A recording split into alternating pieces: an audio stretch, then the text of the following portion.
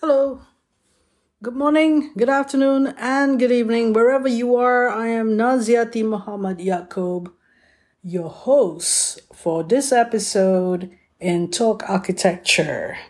And as we're coming to usher the new year 2022, I thought I'd bring you some ideas and thoughts and summaries of what we had been thinking about, discussing about in our previous podcasts in the last year. So what we need to remember is that we had the pandemic, of course, and how do disabled persons, how do they actually negotiate the pandemic in terms of accessibility and universal design. So they have not been anywhere. I mean, many people have been at home, but there were times when there is a lot of possibilities to go out, and the opening of universities, for example, or colleges or schools, and how we need to negotiate the issues surrounding standard operating procedures, we call it here, SOPs. Recently, I had been doing some of the face-to-face teaching with the group that I'm in charge with, about 12 students. The previous group was online teaching because circumstances were that they were not available in situ, or they were not available for face-to-face, and it suited me fine. Then when it came to the second group, we've been at it for about 4 weeks now. And I met up with this group maybe 4 times in a room where I decided that I'm going to do it at this room, which is a meeting room. And, it's like a meeting room. It was a facility for maybe 15 people to even to that maximum number, but I decided to only have maximum 4 students at one time with me. And I can't use my wheelchair, obviously, because the students will pin up their work. I mean, the best way, we want to do the best way of teaching. If it's in the studio, we have this partition board or the wall or something that you can have a lot of space around it to negotiate, and it's movable. You can push it around. But in a meeting room, the students will pin it up onto the wall with the masking tape. And why I wanted to do that is because it is a desk crit as well as a group crit. And the students don't actually get to meet each other in this sort of interaction where it's 4 people with me. And maybe the issues that I cover with one person is relevant to the other person because they did not do enough work and one person did more work, and you can see some issues raised which benefit this other person. So all in all, you have 4 persons, and we mix it up, every time we mix up the group, and we mix up the cultural background as well, because some of the students, they're only from a certain cultural background, never met the others before. And so we don't, during non-COVID times, we have a lot of visits and we have a lot of interactions in the large studio that accommodates 40 people. So we break down to 4 groups, 40 or more, even up to 50 people, for the big studio. But we break it down to 4 groups of maybe 11 to 12 people per group. And the first one I had 10, and then the second one I had 12. So we could easily do it that in the studio, but because that's even more complicated, the space, the way that it's been set up, we could think about it more, but it's entirely up to the studio master. I'm just assisting. So I did what I had to do. Is normally as a wheelchair user, I just sit back and just look at the work, and but due to also being vision impaired, I have to go near to the board. So it does take a bit of a toll to your physical being, in the sense that I needed to go to the physiotherapy to check out some of the muscle strains I acquired. But this is just for a few weeks. So I'm determined to do this method, regardless of the fact that there's the space at the meeting room is not good, not the ideal space for such interactions. But I wanted the student to actually learn from each other. So this is an experience during COVID-19 times where you have this face-to-face learning, partly because students ask for it and students want this. I mean, I wouldn't blame them, because I've taught for a number of years, and we had marvelous trips together with the previous students groups, and we had good crit. We bring people in, we have debates, we have all sorts of things going on physically. And during these times when it's called hybrid learning, partly online and partly face-to-face, we try to make it positive for the students, with whatever resources, whatever situations, namely situations really that we are affording to, that we can afford. So I think that the students are picking up, and I am also, when we talk about resource, I have to be resourceful, and I had to think on my feet. We cannot waste time. In a way, I was thinking the timing of it all, so that we can go into online teaching again. And sometimes for detailed design development stage towards the end, before production, we can do online teaching. But at this time, the students benefit from group teaching or group crit. As I've mentioned before in the previous podcast regarding how to teach architecture, it is better face-to-face, in a way that a spontaneous reaction of sketching on the board.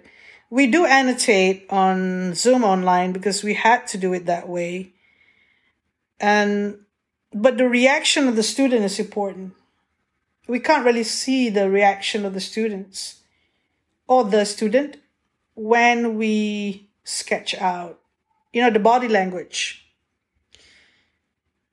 Because in online teaching, they may recede at the background, or they may just show a face that is, you can't really scrutinize the face very well because the lighting is bad.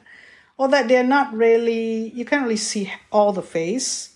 And I'm sure the students are aware with the reaction if we were to criticize their work online. So, and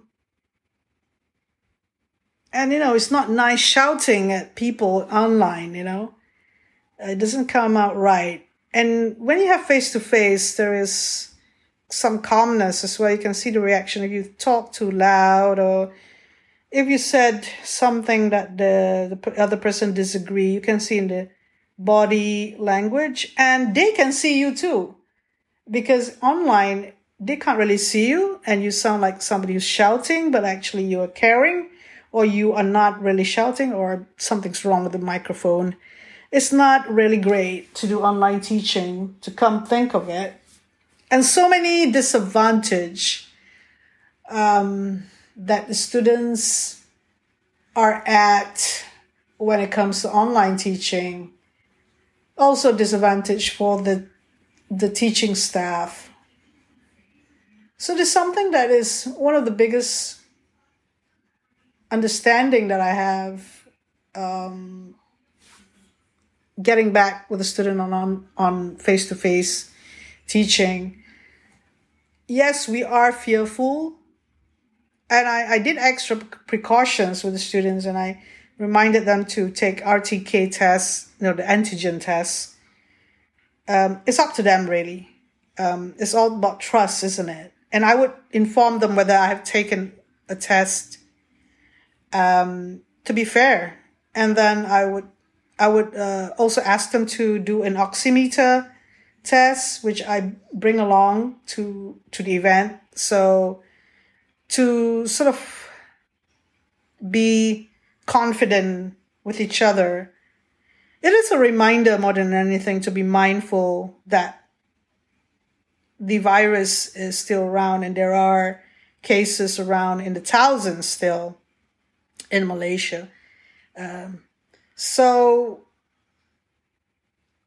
this sort of psychological situation that we're having, being fearful, yet, I'm sure the students are affected by it themselves, and pressures from their own families or peers, not so much, but, the families will be concerned of them being on their own and being infected by COVID and bringing it back to their homes. So doing this, being mindful of the pandemic and following these SOPs would somehow pacify or maybe make their own parents, the students' parents, feel relieved that the teacher or the tutor is mindful of this as well. So if this is a new situation that we are in, and so far so good, and not to let our guard down. Teaching architecture is very tactile in a way, very interactive, a lot of communication, body language, a lot of debate and to and fro, and being present with each other, with each other's concerns, being able to intuitively understand, and which much of Zoom online facility is unable to assist us. So architecture in itself is also as a course, as a vocation for the student to embrace, is a good vocation. Indeed, you could be a specialist in design and many other specialist specialist subjects that you could continue with or be involved with, and people like to use the word expert, so maybe I'll use the word expert in later. Architecture requires someone to be a specialist and also a generalist at the same time. And one thing that we have is the desire to learn. Everybody, when you start with the desire to learn, the desire to know and explore, if all the students have that desire, and face-to-face teaching would be an asset rather than a regret. And being mindful if one is not mindful of the standard operating procedures in regard to the pandemic. So, yeah, really, this is my conclusion now, because I had several opinions of teaching architecture, and I had to have my spirits up. And we were in a situation where we were in a lockdown situation and thinking positive about online teaching. But after we have a taste of hybrid teaching and face-to-face interactions, I'm sure the students are happy about it. And we try to be mindful of their mental health. And I mean, they're happier because they are in the campus and they interact with each other as well, going out with each other, meet up with each other for meals in and around the campus. And that could only be a good thing. So all in all, the year 2021, we have weeks towards the end where we had face-to-face interaction, but mostly what we had was online teaching. So that was a big challenge. We cannot kid ourselves if some things did not happen or the learning was, in a way, we call it the learning was incomplete, or the learning experience or the lived experience of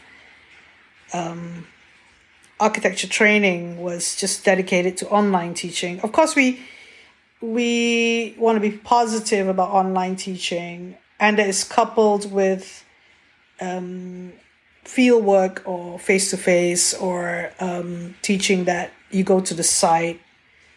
So with that, I like to say Happy New Year, Happy 2022, which is going to be an interesting year, where we hope that we will continue to provide or to deliver better content, more interesting content regarding architecture theory, architecture practice, universal design, design with disability access in mind. And